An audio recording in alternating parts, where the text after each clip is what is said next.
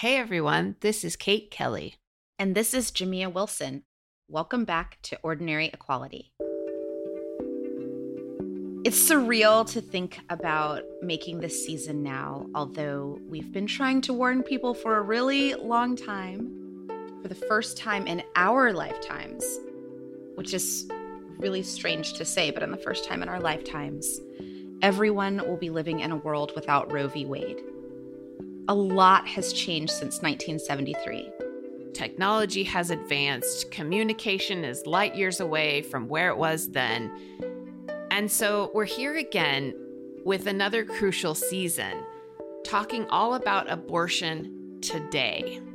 But this time we're thinking of it as a survival guide, how to live and resist in a post-Roe world.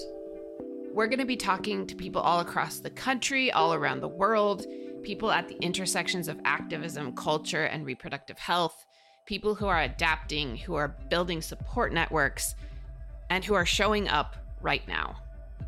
Our first episode drops when the Supreme Court decision is official.